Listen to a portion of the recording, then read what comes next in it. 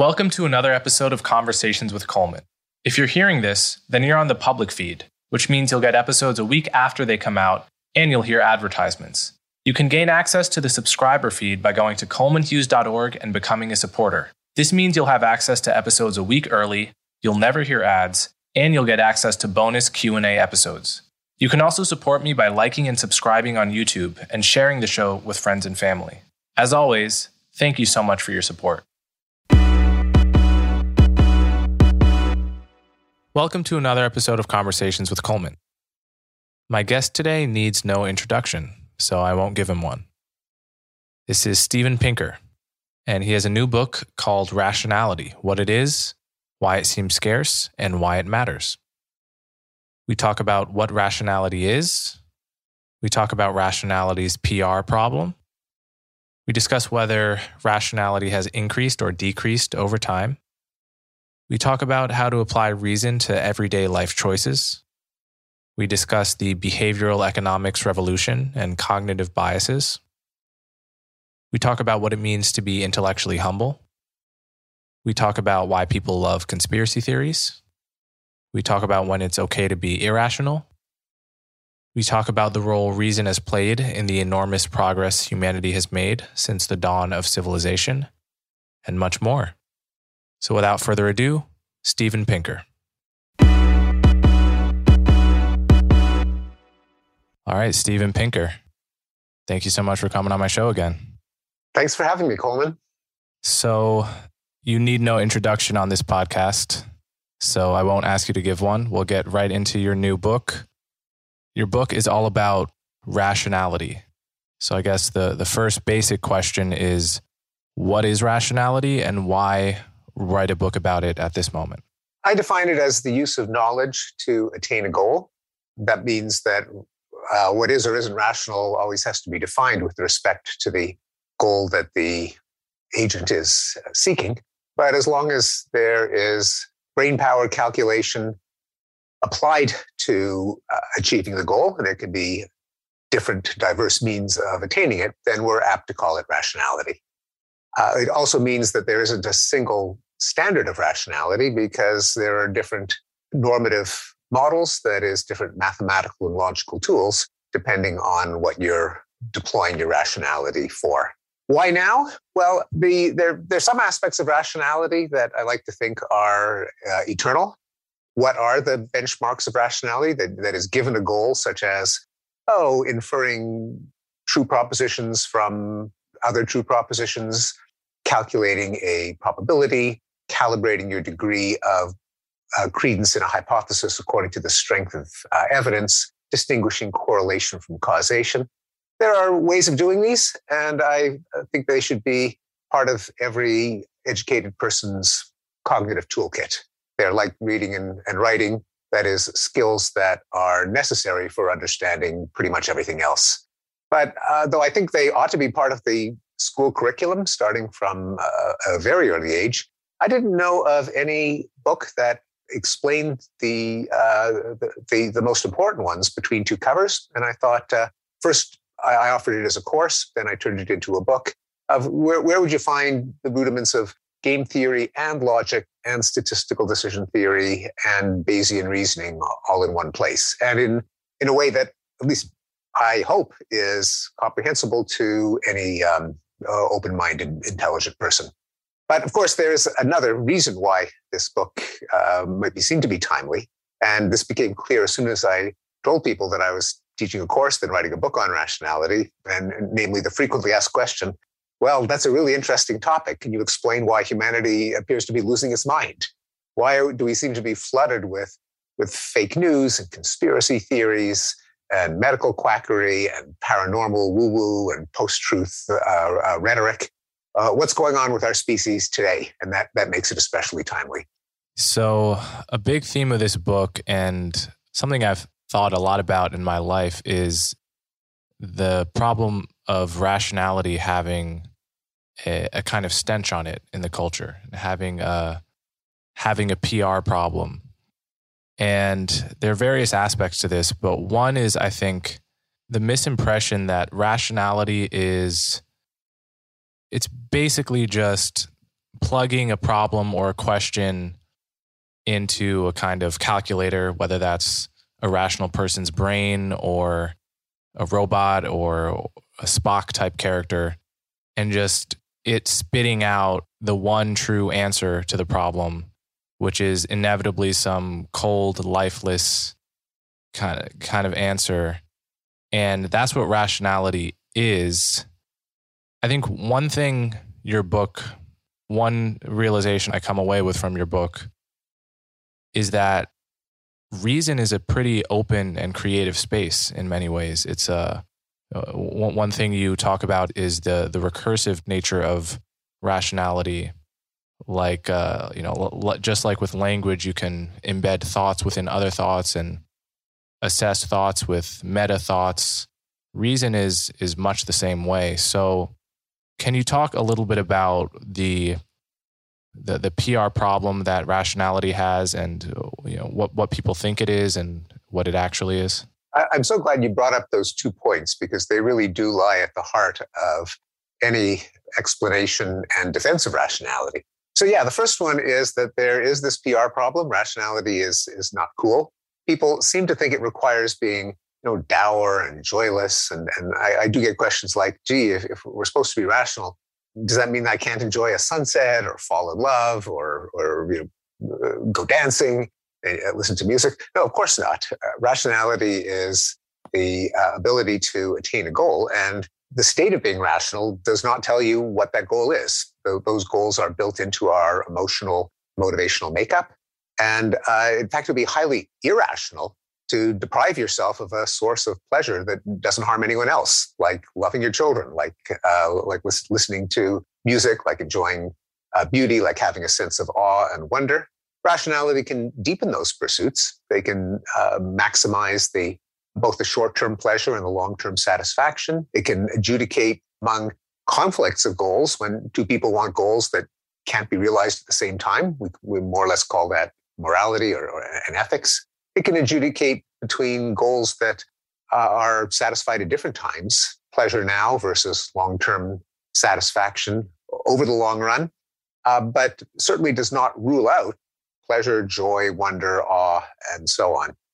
Now, the other point that I'm so glad you raised the recursive nature of rationality, because it's a bit of a subtle point, but I think not once it's explained, which is that rationality can always hop up a level and look down upon instances of itself. And that is an important counter to the criticism. Well, didn't the Soviet Union think that it was applying a rational plan for society? And look what happened there. They had the Gulag and the Holodomor and the Iron Curtain and so on. So rationality isn't so great. But of course, the thing is that in making that argument, you are applying rationality to the so-called rationality of, for example, the Soviet Union. And you can always do that. The fact that someone claims to be rational doesn't mean that they are rational. And it must be rationality that allows us to say that some claim to rationality, in fact, isn't. And an important point, as a kind of a philosophical point, is that as soon as you ask for or debate or consider reasons for anything, you're already committed to rationality. You're not bribing someone. You're not threatening them. It's not like a hostage video and you got to say what you want or else you'll be hurt, or someone being bribed to say something. As soon as you're saying why, what's the reason, can you defend, it's too late to evaluate the importance of reason. Just by showing up, you've already conceded that point. And that's always because it is reason that we use to examine the value of particular instances of reason. So I guess my next question, I'll give a little context for this question.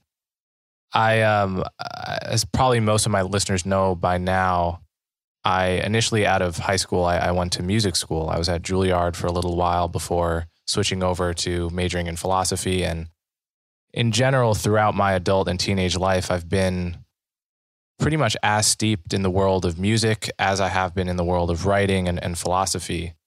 And in the world of the arts, and you cite some funny quotes from Prince and other artists, where there is a sort of motto of let go of your reason, just enjoy this moment right now, don't be rational, don't make sense. And that feels liberating to many people. Many people feel that really embodies how they want to live, at least at certain moments. And I guess I'm curious whether, I wouldn't define that as a dominant strain of the culture necessarily. It is in certain subcultures, but I'm curious, in the culture in general, in America, the Western world, and the world, do you think reason is declining at all? So when people come to you and they say, what's going on in the world? People are so irrational. Do you have a Pinker-like response to give them that actually we are becoming more rational? Or do you actually think there's sort of a backslide in how much our culture values reason relative to some earlier era? Yeah, a couple things. So certainly, there's nothing irrational about going crazy, on the dance floor when you're having fun. As long as you don't think that is a way to, say, solve policy problems or social problems. There was a book in the 1960s, I think it was by Abby Hoffman, called Revolution for the Hell of It. And there was an idea that the society's problems, this is an idea from my generation, before my generation, for older kids, that we ought to be spontaneous, that there's just too much policy wonkery coming out of the think tanks. So I think that's a mistake. But in terms of carving out times and places in which you are uninhibited, there's no rational reason not to. And in fact, here we are discussing it. We're saying that why not let loose on a Saturday night, or in any other circumstance in which you are neither harming your future self nor harming someone else. And that's why rationality always does come into the picture, even when you're talking about going crazy, not making sense in circumscribed circumstances. And as long as you don't apply just mob rule the emotions of the crowd in order to accomplish something politically. Now, it is a difficult question to ask whether we're getting more rational or not, because unlike some of the other measures of well-being that I have plotted over time in my previous books, Better Angels of Our Nature had 75 graphs on various measures of violence over the course of history. The Enlightenment Now expanded that to measures of well-being like famine and infant mortality and poverty and illiteracy. But for rationality, it's we don't have a constant yardstick that goes back in time, so it's a little harder to answer the question. So here are a couple things that we can say. Certainly at the top end, and acknowledging that there's a lot of rationality inequality. At the top end, we've never been more rational. We've got, our science, our engineering, our technology is just growing exponentially. We have mRNA vaccines. We've got genome sequencing. We have space probes.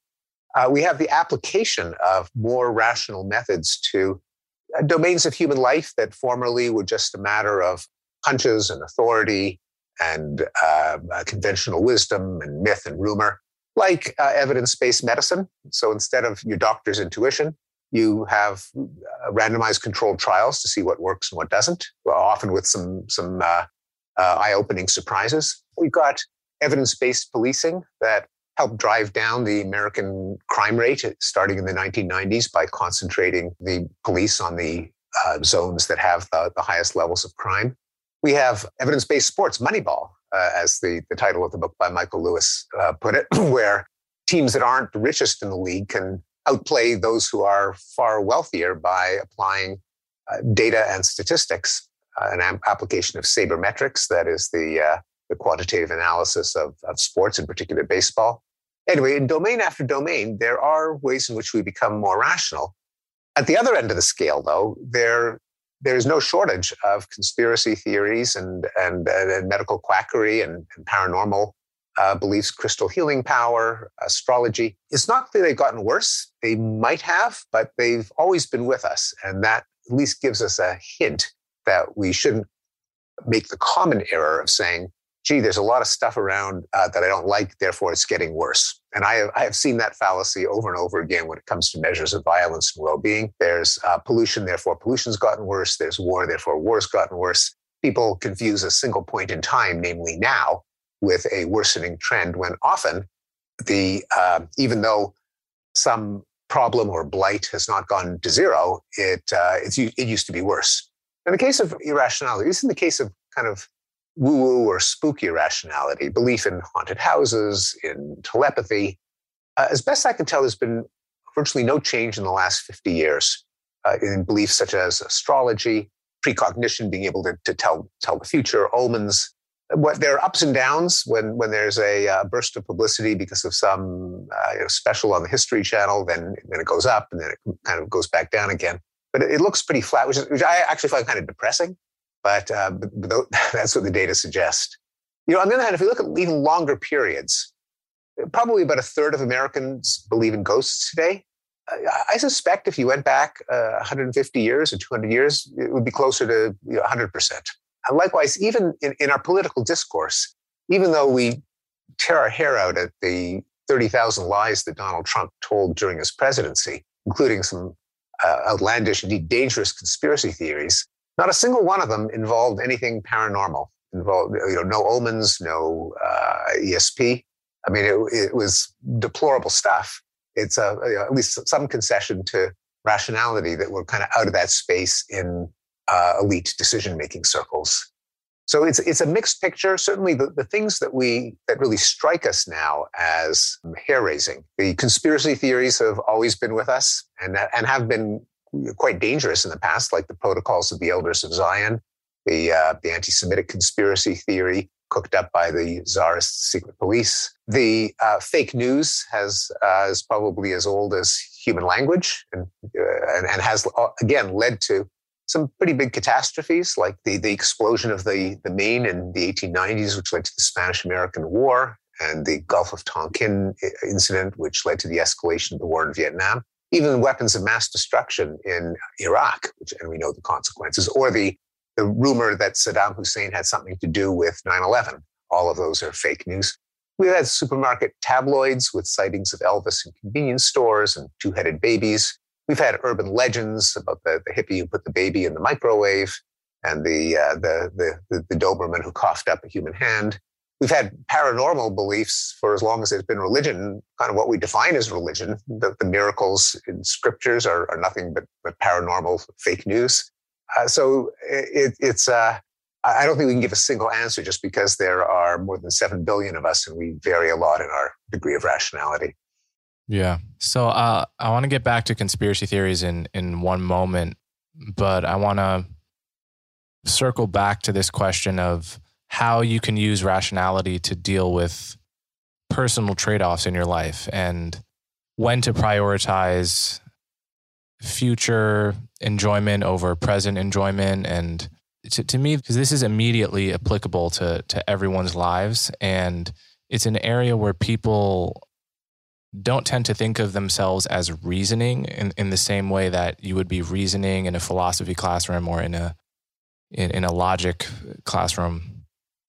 But just like, the simple decision to go out on a Friday night and drink with friends, right? A decision as simple as that involves competing trade-offs that can be looked at rationally and should be. Like one is, I'm going to be maybe a little hungover, a little tired the next day. But there is that against the trade-off of entering a space where you're liable to have more interesting, more fun conversations and be more open to forming new connections with people that can then survive into sobriety, right? Like that's something. And then you're at a point where you have to judge whether to do that once a week, once a month, 5 days a week.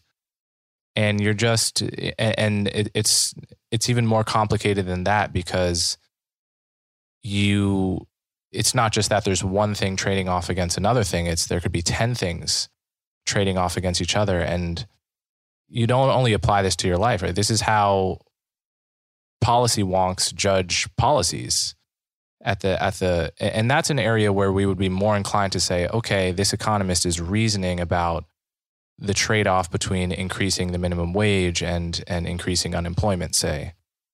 But, we don't tend to think of ourselves as reasoning about our own choices and lifestyles. And I think that's one reason why reason has some of the bad PR it has is because we don't realize that reason can be the gateway into, just like it could be the gateway into partying less, it could be the gateway into having a little more fun if you're judging the trade-offs in the wrong direction. And I say all that just to convey, and I think it's a major obstacle to your project is just the sense people have that reason is not for me. It's like it's for the academics, it's for the people, who are writing books and writing studies. It's not for just, the average guy or girl on the street living his or her life. And it's like you're already doing it, and you can't choose not to do it. And doing more of it and doing it better, it's not only compatible with having more fun and deep enjoyment out of life, it's necessary to that project. So anyway, that's just sort of the reaction I had reading your book. I hope others do too. Yeah, once again, you've raised a number of I think, really deep points. One of them is that we're all capable of rationality. And I take pains to avoid the impression that one can get in reading the literature on human judgment and decision-making, that humans are a bunch of boobs who we're saddled with these biases and fallacies. It's because we are just cavemen out of time. We have quick reactions so that we don't get eaten by leopards. And with the implication that it's only, we psychologists, philosophers, statisticians that can make a claim to rationality. And I try to dispatch that idea early in the book with an extended discussion of the San people of the Kalahari Desert in South Africa and Botswana, formerly called the Bushmen, and how cerebral they are in hunting, how they have to engage in quite sophisticated reasoning in inferring what animal left behind which tracks and where the animal is and what condition it's in, its sex, its age, all of which they do by a kind of scientific reasoning. At least I consider it to be deserving of that term based on the work of Louis Liebenberg, who's lived with them for many decades. And likewise, when I reiterate some of the classic fallacies that anyone who's taken behavioral economics or cognitive psychology knows about, the base rate neglect, the gambler's fallacy, I try to not just say, well, aren't we a stupid species, but rather, here is why that mode of thinking actually is pretty useful in pretty narrow, circumscribed circumstances. It just can't scale, it can't generalize. And we're kind of trapping people into making these errors by hitting them with some circumstance that's unlike one in which that mode of reasoning ordinarily works pretty well. And I distinguish between ecological rationality and formal rationality. It's a distinction I borrowed from Leda Cosmides and John Tooby and Gerd Gigerenzer.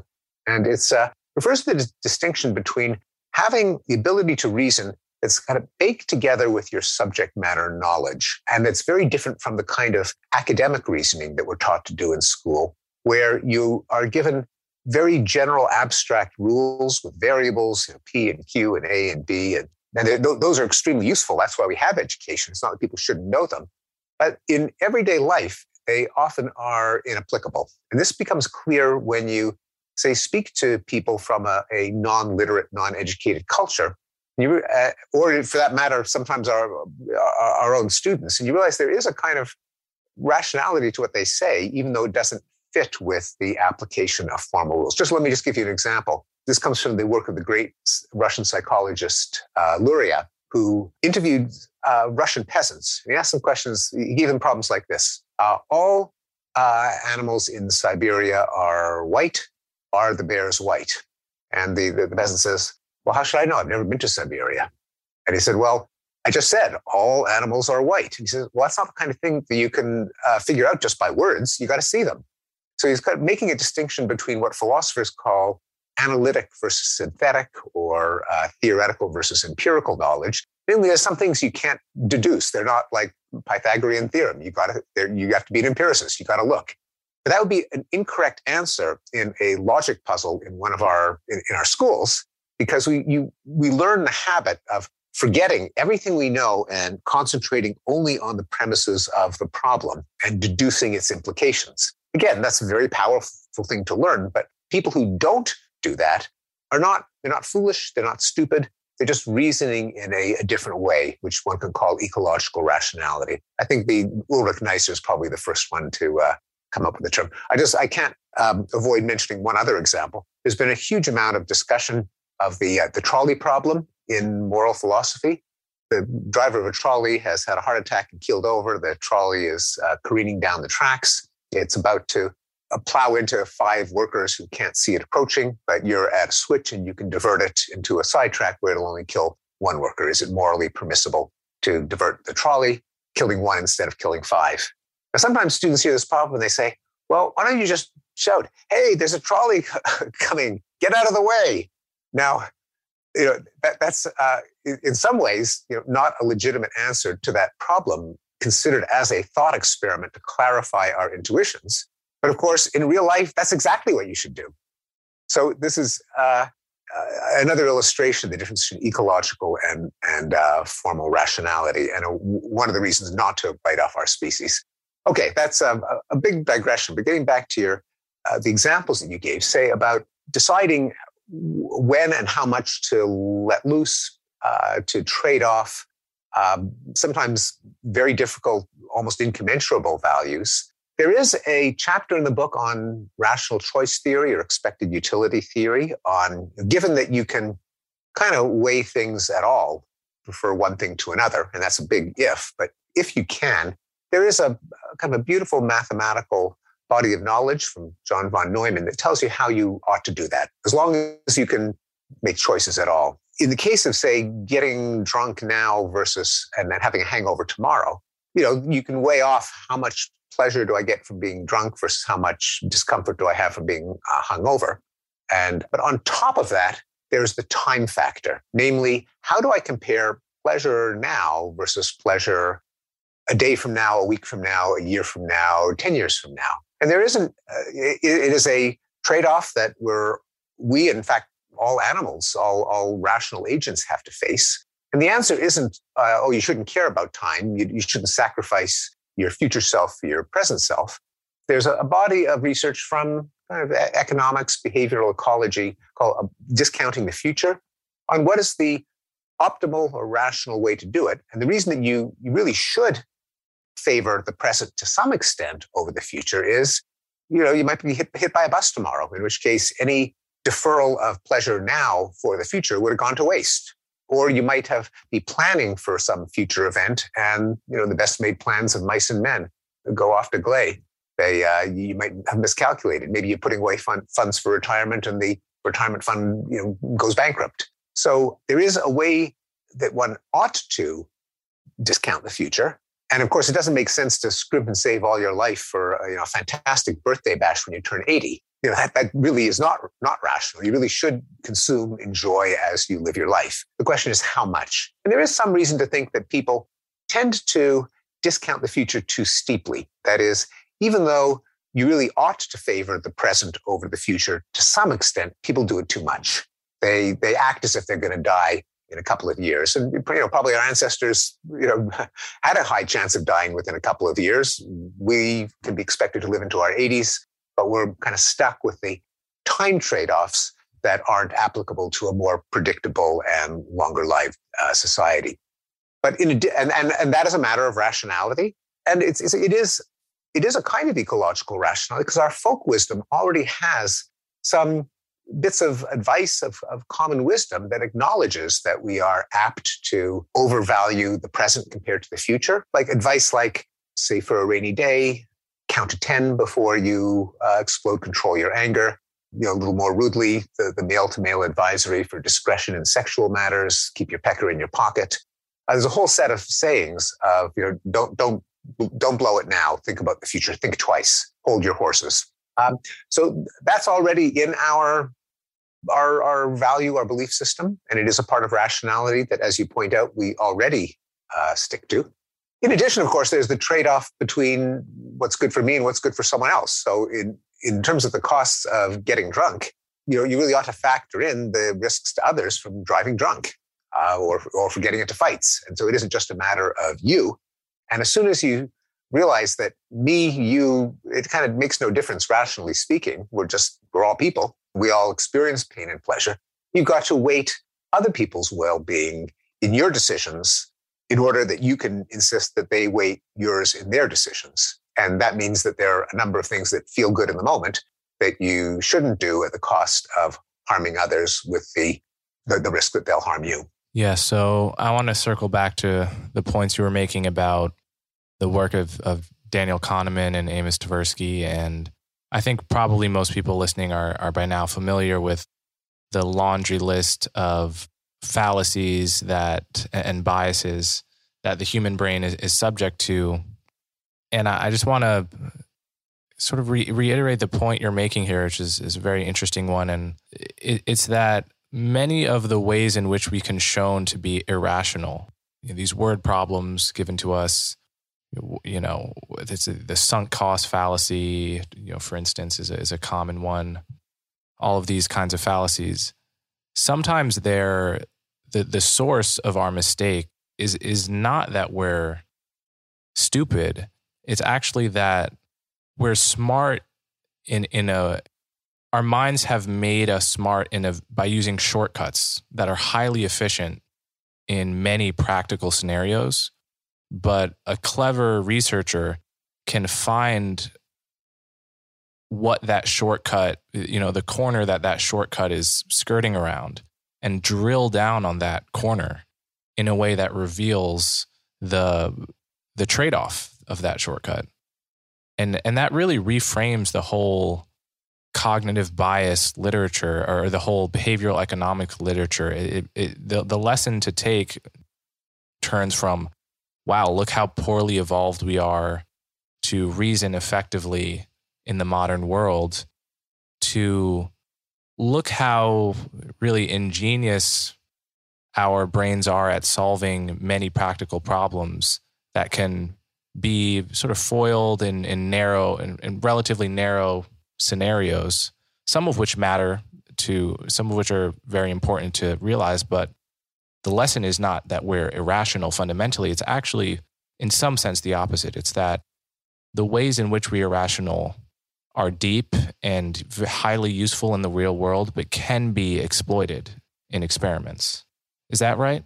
I think that's right. And it is a point that Amos Tversky and Daniel Kahneman themselves made now and again to their credit, although often that literature is kind of explained or passed down as just a number of ways you can poke fun at our species, or at the ordinary schlub who can get caught in all of these fallacies.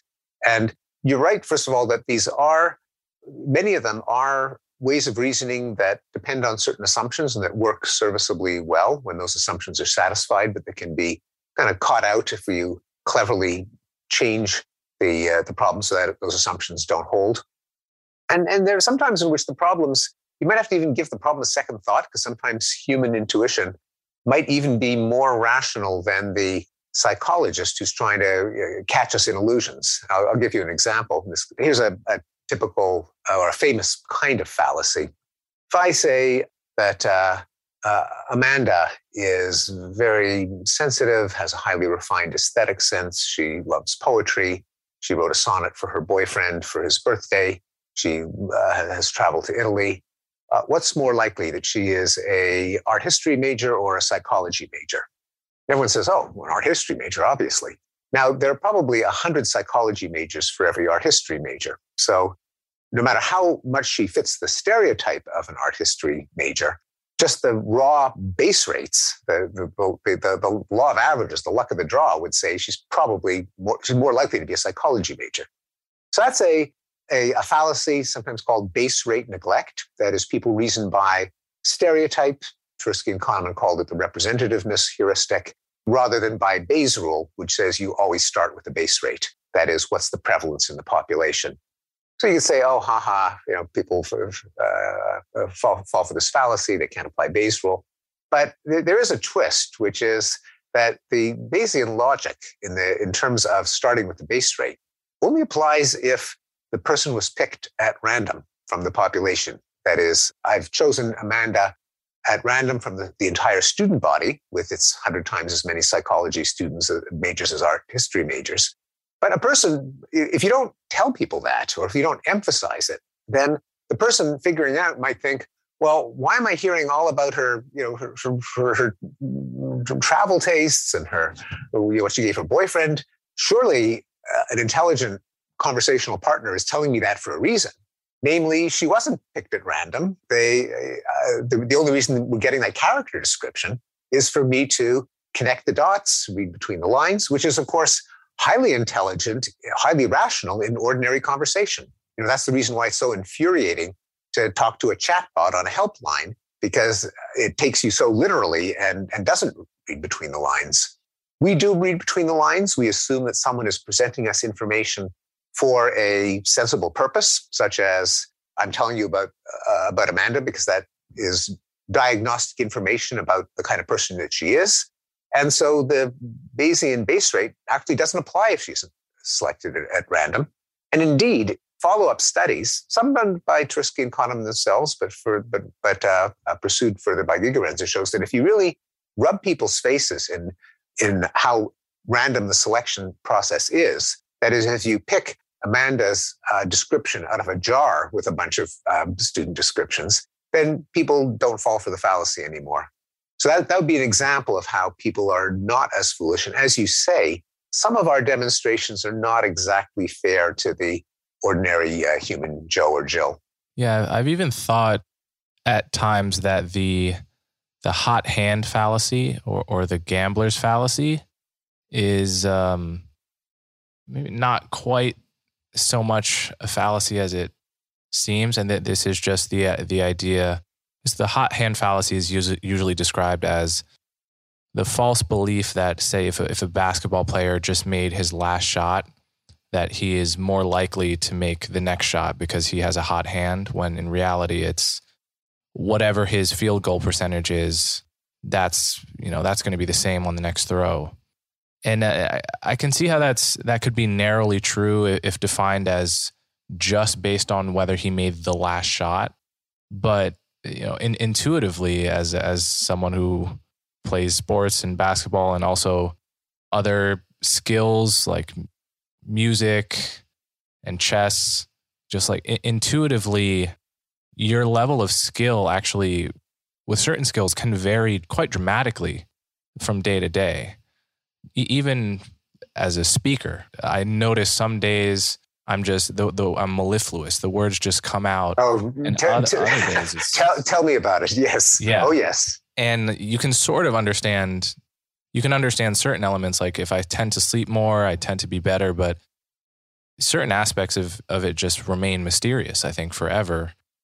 And so the intuition that if someone is having a good day on the team, that you give them the ball is not, that it's actually deeply rational for many kinds of skills, if not most kinds of skills. And it's only a fallacy to the extent that your likelihood of success is deeply random and doesn't follow any kind of daily swing or pattern. So I've often thought that was a fallacy that was overplayed a little bit. Well, I'm glad you brought it up, because in the book I talk about the hot hand fallacy, which is that there is no hot hand. It turns out there is a hot hand. Yeah. So there was the kind of analogy of the gambler's fallacy, which is that if a roulette wheel, say, lands on red 6 times in a row, people think it's due for a black. Now and what you engaged in talking about the fact that, we have our ups, we have our downs, we have good days, we have bad days. And, don't I know there's sometimes when I do an interview and afterwards I think, oh God, I was really inarticulate that day. And then other times it just seems to flow. And that it would be no surprise if that happened to basketball players, as you noted. And that makes it different in terms of just your understanding of the underlying causal model compared to the roulette wheel, where it would be a shock if the gambler's fallacy was not a fallacy, because the roulette wheel doesn't have a memory. And it's not as if the roulette wheel has a desire to appear fair, like, oh, I've landed on red 6 times in a row, I better start coughing up some blacks, otherwise I'll violate the law of averages, and I can't do that. I'm a roulette wheel. So we know that doesn't happen with roulette wheels. And so with that's how we know that the gambler's fallacy has pretty much got to be a fallacy. If it wasn't a fallacy, we'd say that the roulette wheel must have been fixed. And as Tversky and Kahneman point out, in the gambler's fallacy and similar fallacies with coin flips kind of come from a misunderstanding of randomness and of the so-called law of averages, more accurately, the law of large numbers, which is that as the size of a sample increases, its parameters come to resemble the ones of the population from which it was drawn. But the reason that happens isn't because of a process of compensation. That is, if the samples start to veer too much in one direction, there's a force that pulls them, back towards the middle. That's not how it works. It's a process of dilution. Namely, if it veers too much in one direction, which it inevitably will, because a random walk does tend to veer in a certain direction, then more and more stuff will kind of drown it out, will dilute it, and it'll tend to regress toward the average. However, as you note, the underlying causal model for basketball players isn't like that. Yeah, I mean, we are not roulette wheels physically. Our physical state does get carried over from moment to moment. So there it's completely an empirical question whether basketball players are roulette wheels, although it's kind of the gambler's fallacy in reverse, because you're more likely to make a shot rather than more likely to do the opposite, as in the case of the roulette wheel. But it's the same logic. And so that's one of the reasons why the claim by Tom Gilovich and Amos Tversky that there is no hot hand, namely that basketball players really are roulette wheels, was so shocking to sports fans and to kind of common sense. It turns out that Tversky and Gilovich probably did the statistics wrong, that by identifying streaks of hits or misses after the fact, they're kind of biasing the data against a continuation of the streak. Because let's say you make a shot, 5 successful attempts in a row. Well, it's almost by definition that the next one is going to be a miss, because if the next one was a hit, you could have called it a streak of 6 shots instead of 5 shots. And therefore, your delineation of the data is in part biased by whether there was a flip or not. So it's a subtle statistical point.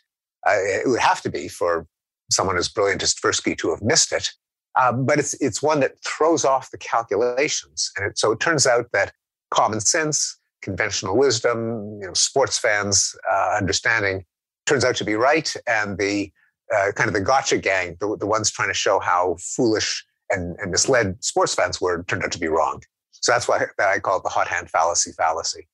And I think this is another example of reason or rationality being a more open space than people assume it to be, right? Because reason is not just always siding with the person who's showing stats and debunking something intuitive.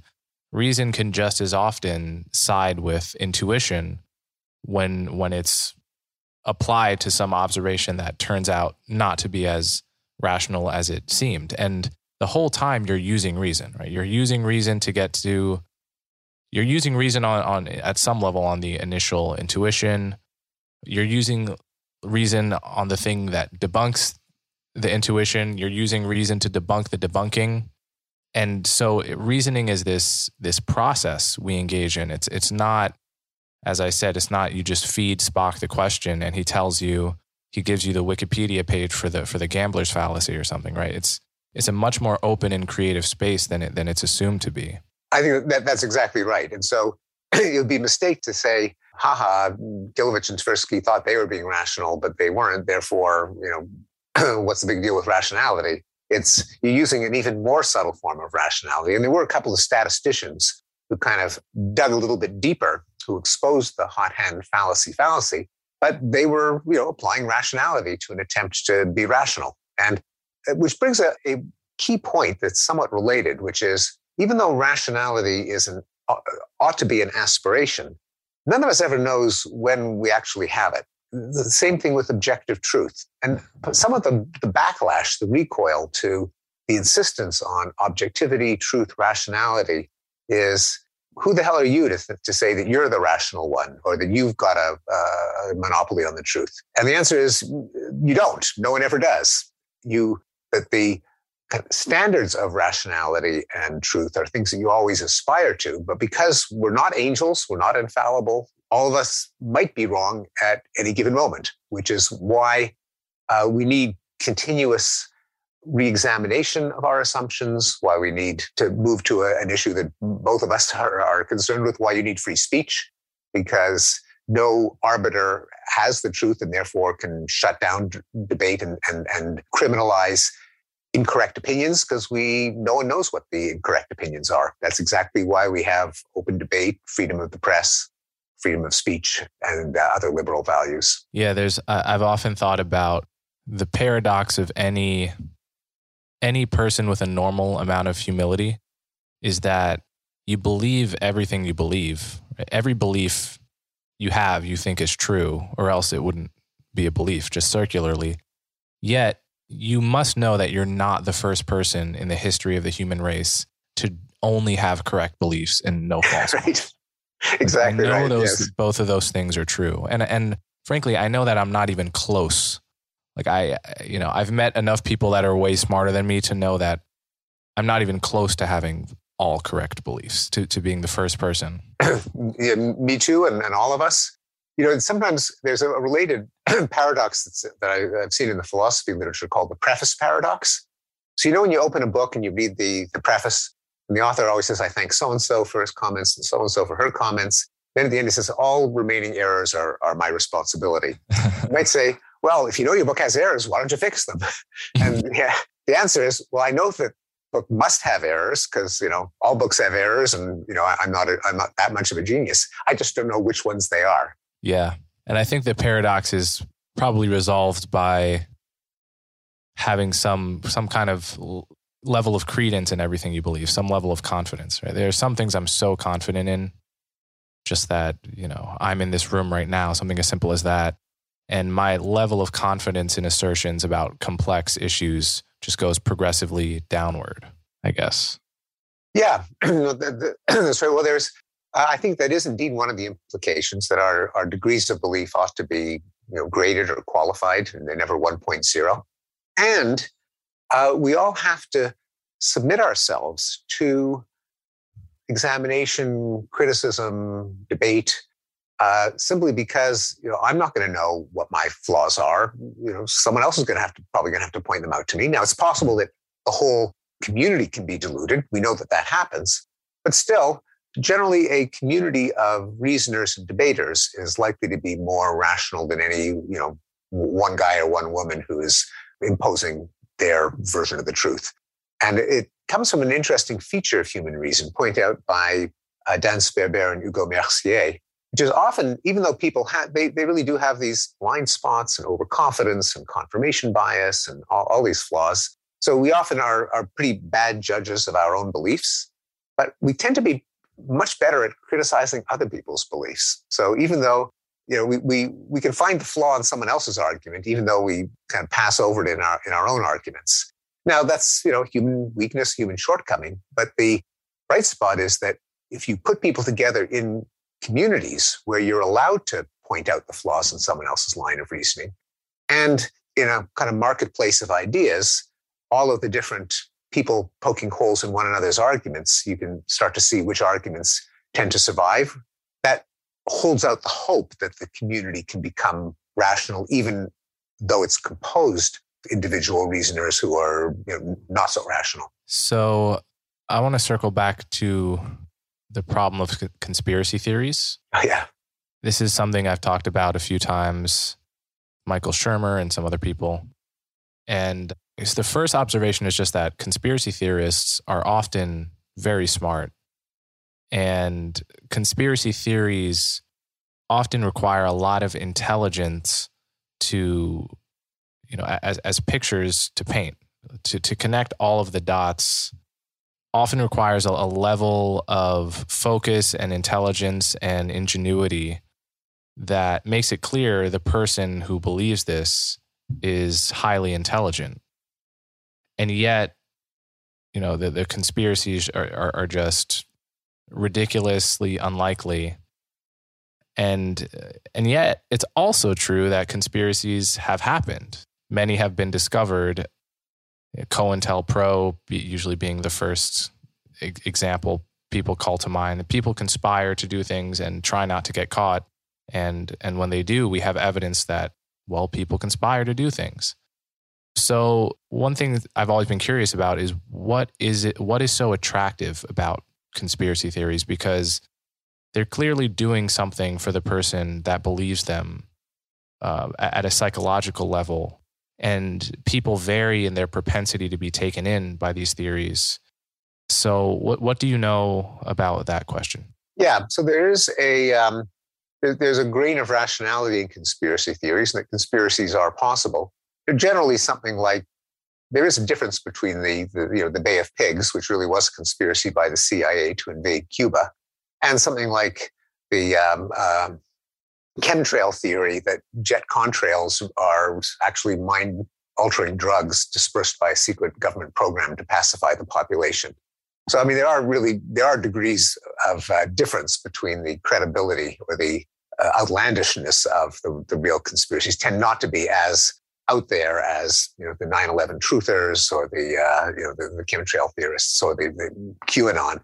But there is a continuum, and our ancestors probably were vulnerable to conspiracies in the sense that tribal warfare, before we had standing armies and states and large scale civilized societies, were matters of ambush and pre-dawn raids, not pitched battles.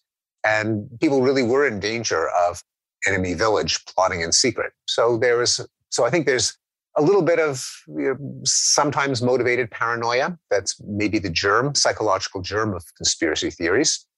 There's a second component, which is there's certain ideas that just have built-in intrinsic qualities that make them difficult to falsify, such as God works in mysterious ways. I'm looking for evidence of God and I don't see it. The universe seems capricious. Well, who are you to understand the mind of God? That's a kind of self-contained belief that's resistant to falsification. Likewise, conspiracy theories, by their very nature, are hard to falsify if the lack of evidence for a conspiracy can be taken as proof of what a diabolical conspiracy it really is. Then there's also another contributor, I think, is that often conspiracy theories are really morality tales. They're saying that some sect, some coalition, some tribe, some social entity is even more evil than you can imagine. That the CIA is so nefarious, or the Bush administration, that they could have had a controlled implosion of 9/11. That Hillary Clinton, she's the kind of person who really could run a pedophile ring of Satan-worshipping cannibals.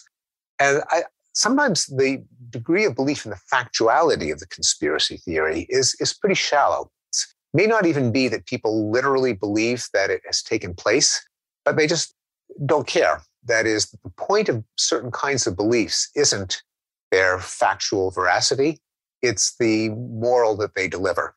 And so saying that Hillary Clinton ran a pedophile ring is basically another way of saying, boo, Hillary, or Hillary is so depraved that she might even be capable of that. Now, I think you or I would say, well, no, you can't do that. It's one thing if you say boo Hillary, but you can't translate that emotion into a factual claim that she actually did something, because it is incumbent on us to ground all of our factual claims on the degree of evidence, whether they actually happened or not. You can't just say it because you think she's capable of it. Either she did it or she didn't. But that mindset, call it the reality mindset, is not the way that the human mind naturally works. I think we bifurcate our belief system into a reality zone where we really are pretty rational. We have to be if we want to hold a job and pay the bills and get the kids off to school and keep food in the fridge. You can't believe in too much woo-woo. If you can't believe that beer is going to magically appear in your fridge, because you'll open your fridge and there won't be any beer. You really have to be grounded in reality. There's a whole other zone in which your beliefs, whether your beliefs are true or false, don't really matter, at least to you. What was the origin of the universe? Was it God going Shazam, or was it a Big Bang? What difference does it make to me? Or what actually goes on in the Oval Office of the White House when I'm not there and can't witness it? Can I ever know? and corporate boardrooms, and why do bad things happen to good people. These cosmic questions are ones where people are, I think, satisfied with mythological beliefs, with empowering, uplifting, mobilizing stories. And whether the stories actually took place or not is kind of seen as pedantic, as nitpicking. And I think that's why some of the more outlandish conspiracy theories can be kind of held by people who are otherwise rational. Namely, they're not subjecting them to the same scrutiny as they would their factual beliefs. They don't feel they have to.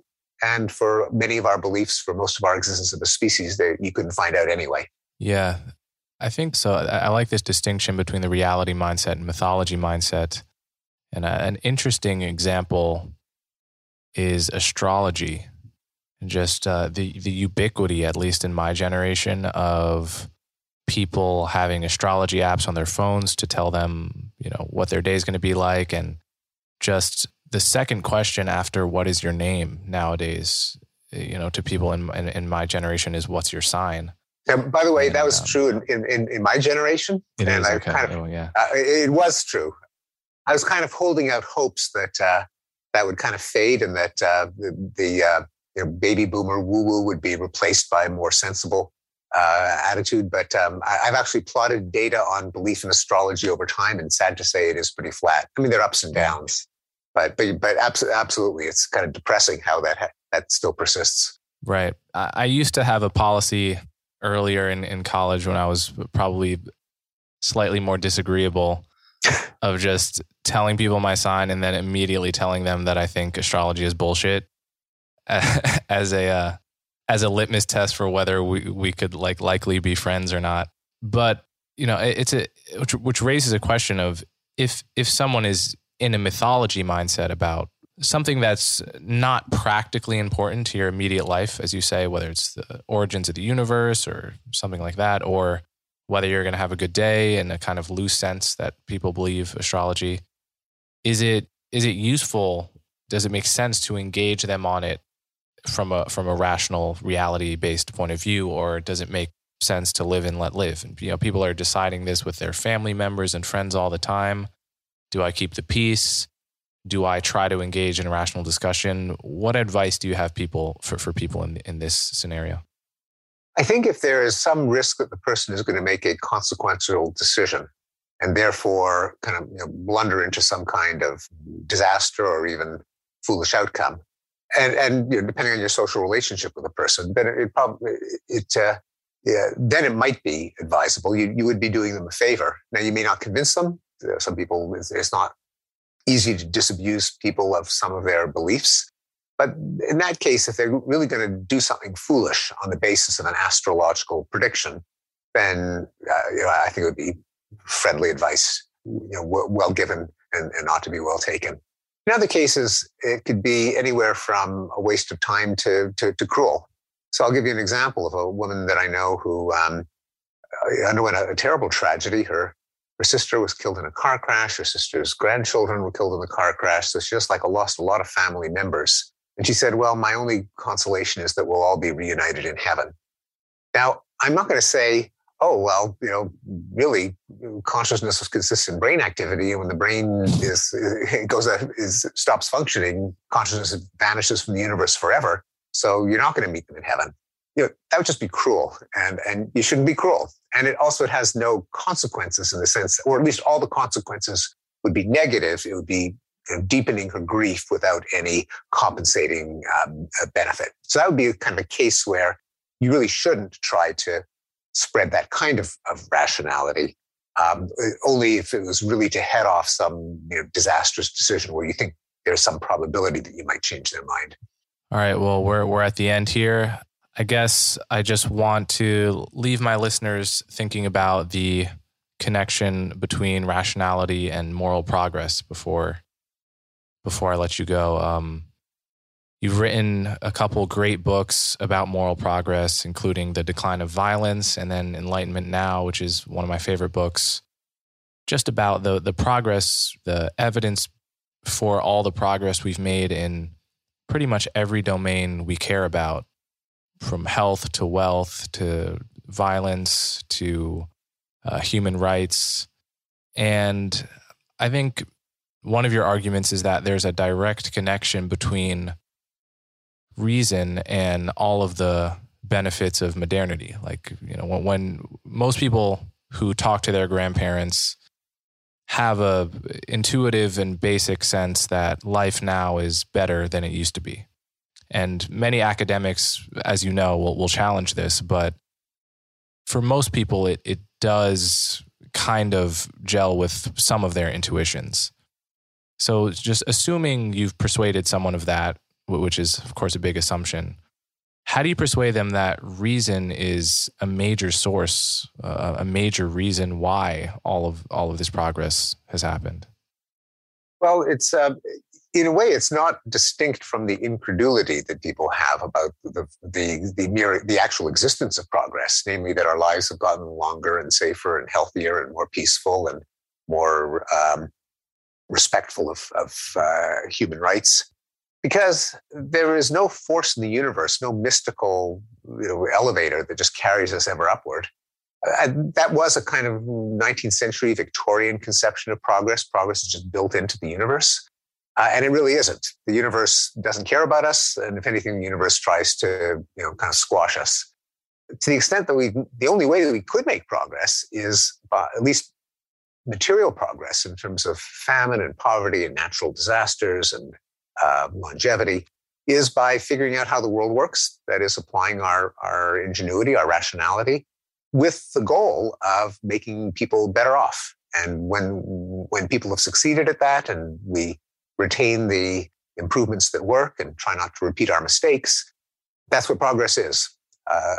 Now, somewhat of a surprise, and I can't make as strong an argument for this, is that when it comes to moral progress, like the decriminalization of homosexuality, the movement toward peace, the equality of women, the abolition of slavery, the civil rights movement.